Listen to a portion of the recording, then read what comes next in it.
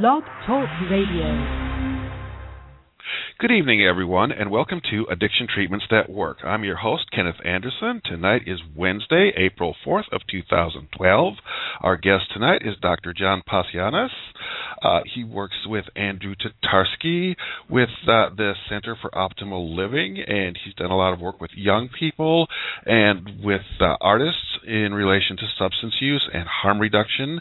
And before we start the show, I'm going to do a little blurb for our website and our book. Our website is hamsnetwork.org. We are a free of charge lay-led support group that encourages any positive change in your drinking habits, from safer drinking to reduced drinking to quitting altogether. Our book is called How to Change Your Drinking, a Harm Reduction Guide to Alcohol. It's available from Amazon. And for more information, go to hamsnetwork.org/book. Our guest, as I said, is John Pasagiannis. He's right here with us. John, how are you doing this evening? I'm doing well, Ken. Nice to be with you. Well, it's great to have you here. Can you tell us a little bit about your background and how you got involved in psychotherapy, harm reduction therapy, and these various aspects of therapy? Sure, I would love to. Well, I received my doctorate degree in clinical psychology from Adelphi University in New York, and I completed a year-long fellowship at St. Luke's Roosevelt Hospital Outpatient Clinic, which at the time, around 2003, 2004, was located on 58th Street and 9th Avenue. And after, a year or two after fellowship, I got a position as a supervising clinical psychologist at Cumberland Diagnostic and Treatment Center's Chemical Dependency Outpatient Program, which is located in the Fort Greene section of Brooklyn. And I was brought on to provide risk assessments, crisis management, evaluations, and individual and group therapy for adults and adolescents. I also acted as a liaison between our program and the buprenorphine program at Woodhull Hospital. And during my time at the center, I began to notice that a large number of patients were not sticking to treatment. They were either dropping out, were attending the program once in a while, and generally not meeting their treatment goals and objectives. And some were just being terminated for that. And it was, it was curious to me that someone would get kicked out of program for not meeting the objectives and goals of the program.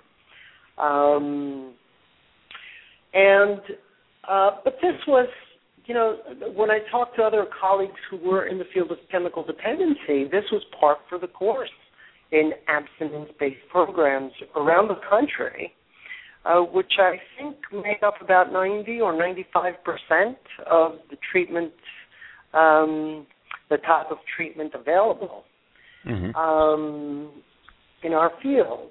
And, I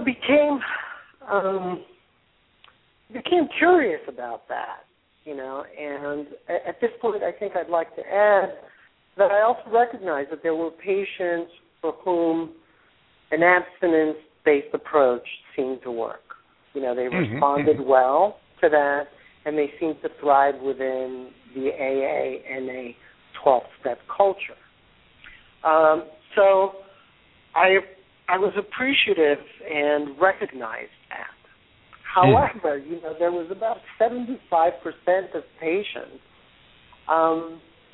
who we seemed not to be able to reach, and my thoughts kept on returning to this large percent of patients. And this concept of, I was exposed to the concept of the difficult patients for the first time in throughout my experience. And I began to actively really think about what we meant when we used that term. And I was wondering whether I was really looking at something that was phenomenological and particular to the difficult patient, or whether I was looking at a co-creation, right, that was perhaps emblematic of some iatrogenic effect that was taking place because of the treatment approach, right? That a priori we expect within a month, we expect within 2 months that you will stop using, or else, right? So with that in mind, I began to really fall back on my training as a clinician, and as a contemporary relational clinician, where the emphasis is placed on the quality of the therapeutic alliance that emerges over time and is mutually negotiated. And,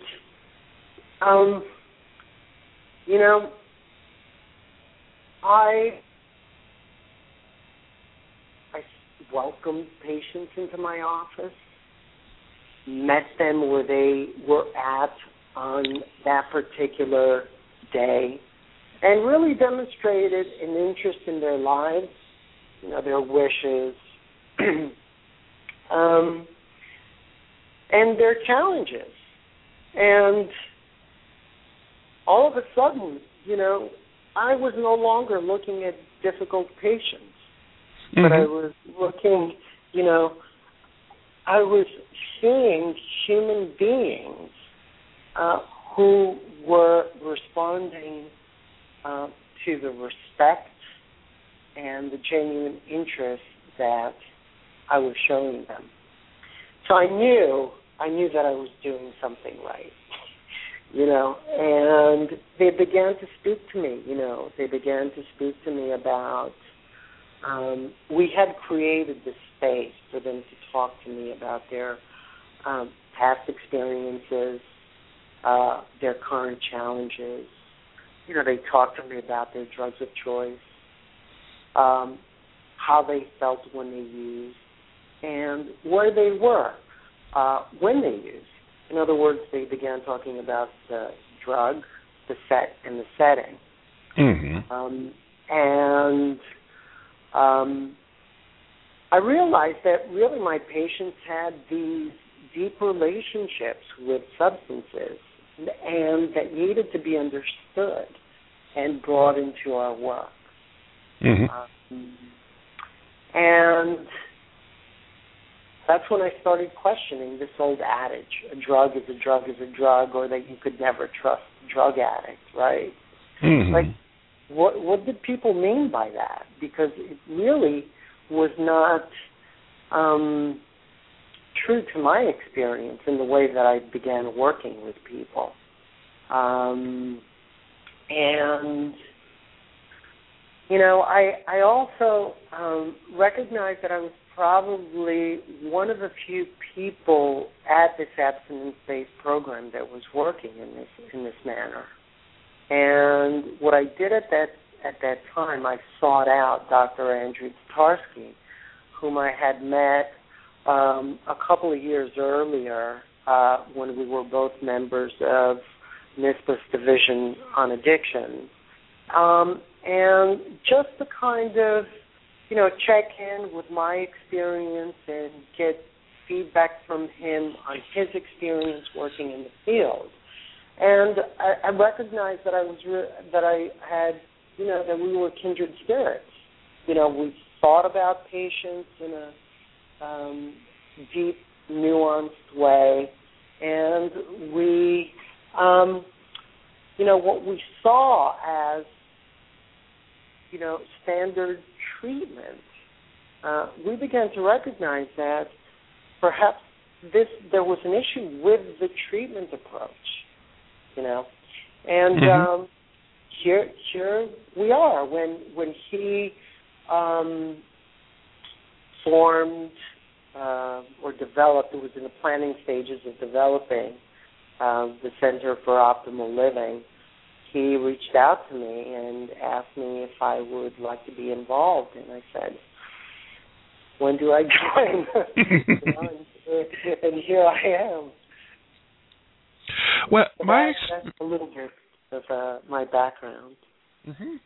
My experience, I went through a standard treatment a couple of times, and my experience was that counselors were very much discouraged from meeting one-on-one with the clients, and the clients were totally discouraged from meeting one-on-one with counselors. Everything was supposed to be done through a group, and it was like, there was no therapeutic alliance at all that was developed that way. I did have one counselor that was kind of renegade, and, I did meet one-on-one several times, and that was actually probably the most helpful experience of the whole experience. But people were very strongly discouraged from doing this. And how did they react at the place where you were working when you were going one-on-one with people? Well, interestingly enough, when I was brought in, the understanding was that I would provide treatment to duly diagnosed patients, right? Our patients now with co-occurring disorders. And what I mean by that is patients who have mood in addition to having substance misuse issues, they also have affective disorders, anxiety, depression. They might have mood disorders, or so the understanding was that in order to do appropriate treatment with this population, that you also had to include individual psychotherapy as a modality and as part of their treatment plan.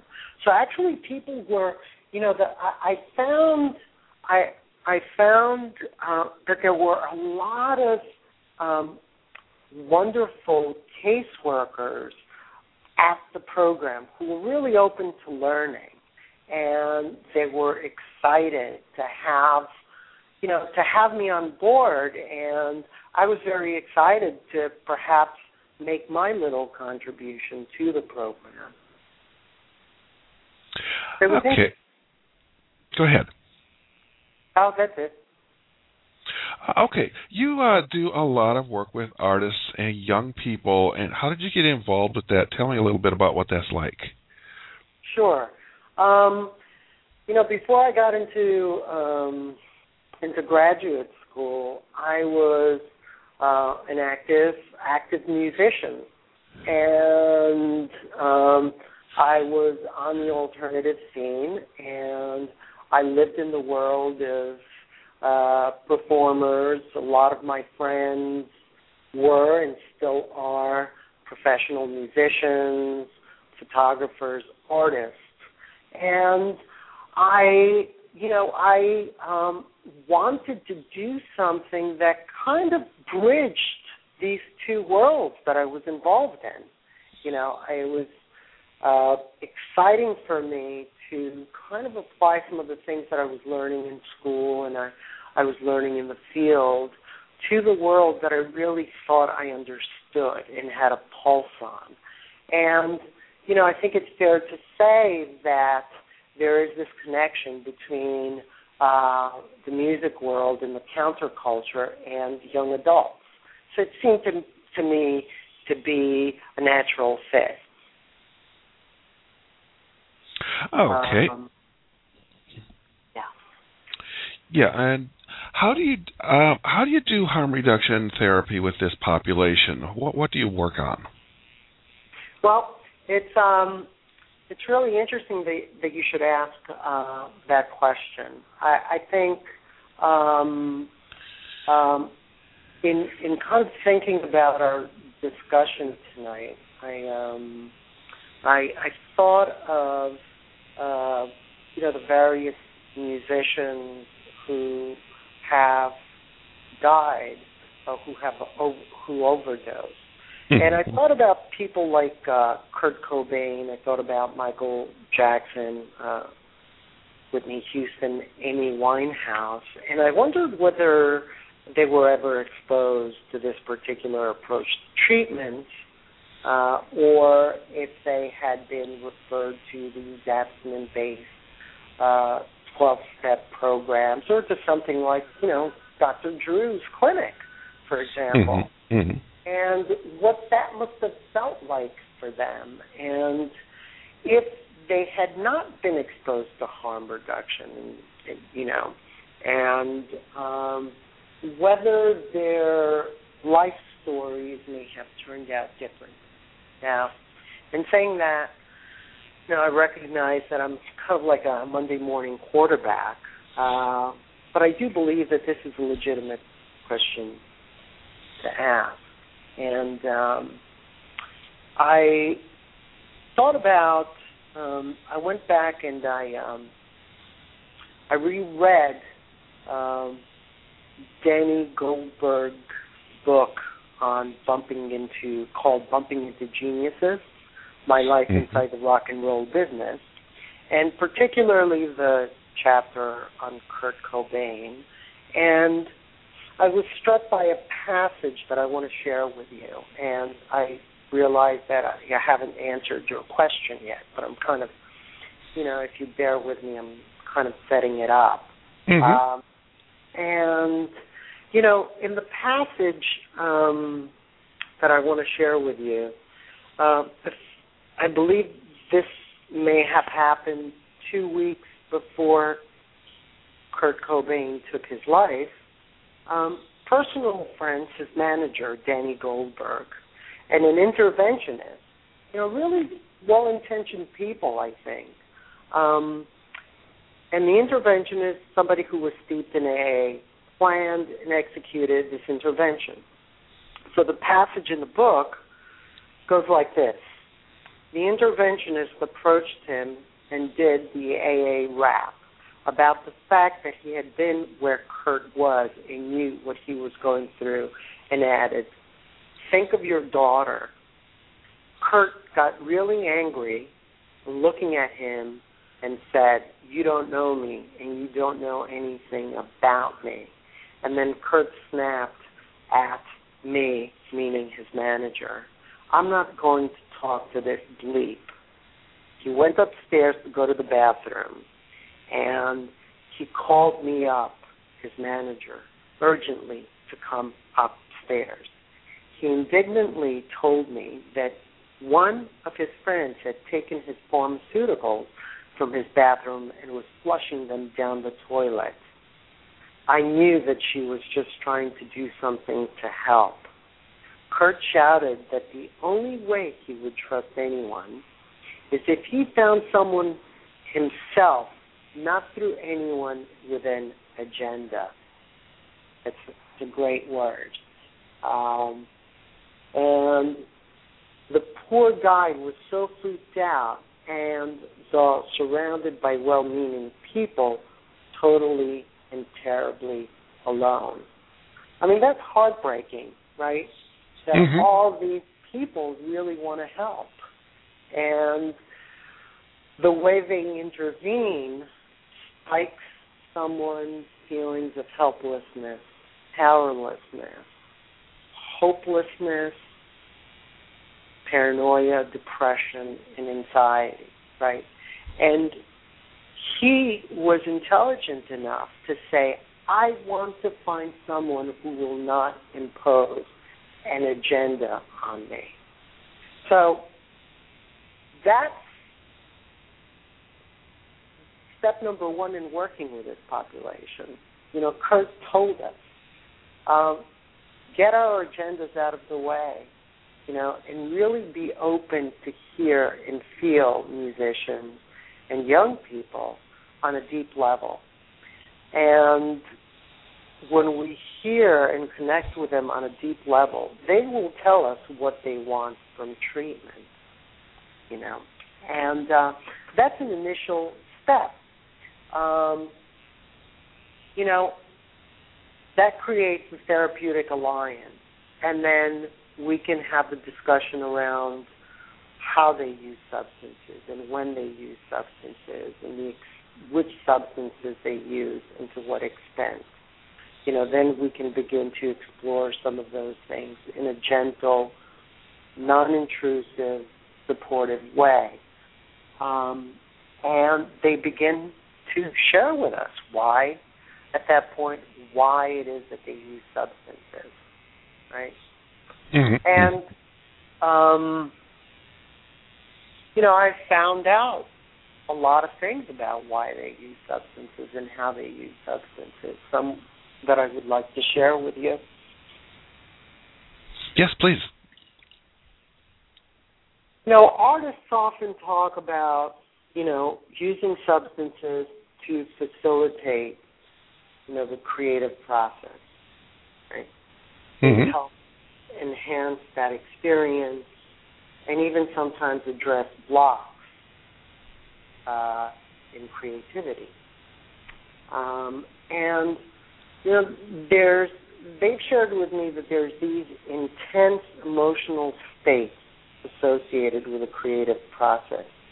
They need to dig deep and delve into dark areas of their experience. And oftentimes that can feel overwhelming. So initially they use the substance to get to that place, right, out of which they create. And then they may use substances to kind of shore themselves up so that they can return to other aspects of their lives and able to fulfill other responsibilities and roles. Roles, friends, boyfriends, parents, song performers. They also use substances and musicians and actors in particular to regulate performance anxiety, enhance the rush of the performance, and also to deal with a post-performance letdown or crash. So it takes a lot of adrenaline to be on stage. And when they come off stage, they crash. So they may also use substances to manage various pressures of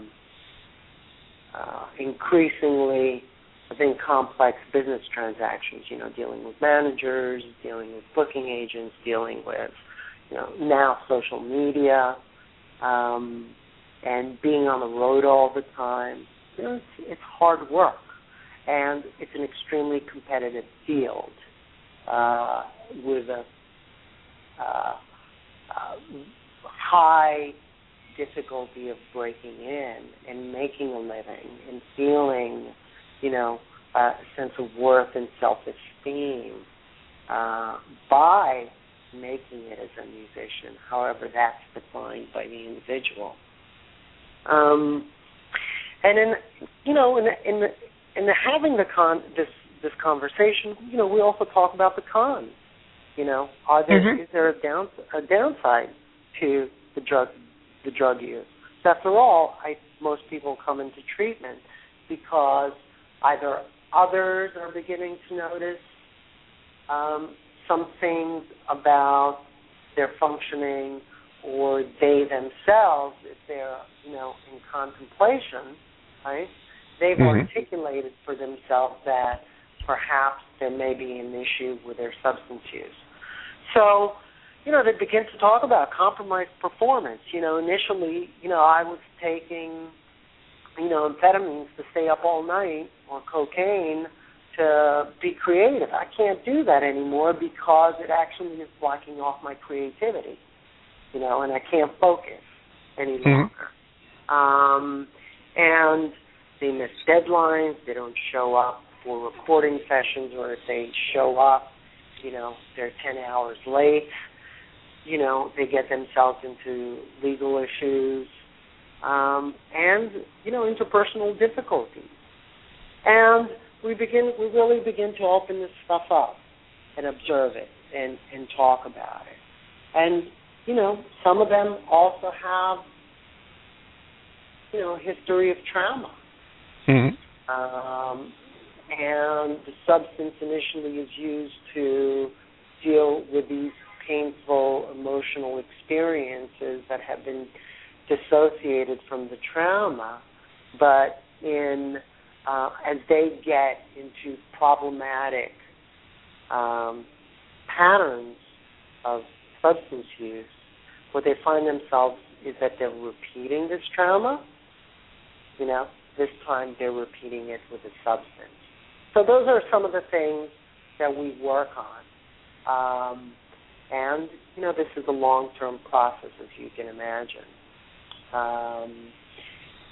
And we also oftentimes talk about coping skills. Are there alternative things that they can be doing to help them deal with some of these anxieties and some of these pressures? If you're on the road, what are you going to do when you've had 5 or 6 drinks? Are you going to get behind that wheel? If you're an indie artist who's also serving as a roadie, or are you going to designate someone to drive the van? Those are some things that we can be talking about. Concrete approaches, concrete interventions that they can use to minimize harm. So you talk about making a plan to stay safe and to avoid problems. Exactly. That enters in the conversation. And that's part of the work that we do. Our work is multifaceted. We both work on the here and now, and as the patient becomes more and more ready, we can delve into some of the genetic factors and some of the dynamic factors that may be driving the problem use. So you mentioned alternative coping skills, and I think this is really important for a lot of people. So can you give me some examples of some non-chemical ways that people can cope with, their emotions or things around them? Sure. One way that people can begin to manage their emotions is by using mindfulness skills, right? Something is happening, and I just had an idea, but I want to get smashed. I don't know what's happening to me, right? But I'm aware that I want to turn whatever it is that is occurring outside of my awareness into action mode, right? So by utilizing mindfulness, by encouraging someone to try to be in the moment with their emotions and attach a signifier to their emotion, we can begin to slow down the process, from the time someone gets the urge to drink to the time where they actually pick up to drink or to use substances, right? So some people may say, I'm tired, I'm exhausted, I feel drained after the performance, or I feel like a failure because I can't create. That's an initial step, right? They've turned their attention to some of these difficult emotions that might be driving the behavior. What can I do now? Well, let's just observe it. Let's observe the emotion. How intense is the emotion on a scale of 0 to 10? What happens to that intensity over time as you begin to sit with the emotion? Does it wax and wane? does it stay, at the most intense level possible? And as you're beginning to do this, how are you feeling, right? So we're beginning to develop this strategy of surfing the urge, putting a name to the emotion that is driving the urge. We are assigning it a numerical value and intensity, and we're observing to see what happens to that intensity level over time. So that's one intervention that we can use, one skill set that we can use. And what I like to say, oftentimes what I say to the patients that I work with is, behaviors that we're trying to learn, right, are new behaviors. And people learn them and apply them different pace, right? And I encourage them to give themselves time to practice these behaviors so that they can internalize them and learn them. Oftentimes what I get is, Dr. P, it doesn't work. And I'm curious about that. I reflect back to them that it may not work, or it feels that it doesn't work. And I encourage them to maybe try it again, and rehearse these behaviors. And oftentimes if they stick with it, they begin to feel that these coping skills work.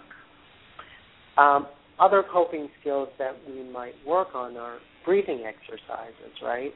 I encourage them to seek out as quiet a place as they can prior to a performance. Give themselves 5 to 10 minutes to do some breathing exercises that we work on in the office. And we also work with visualization techniques whereby I encourage them to visualize getting on stage, setting up, making themselves feel comfortable, getting their,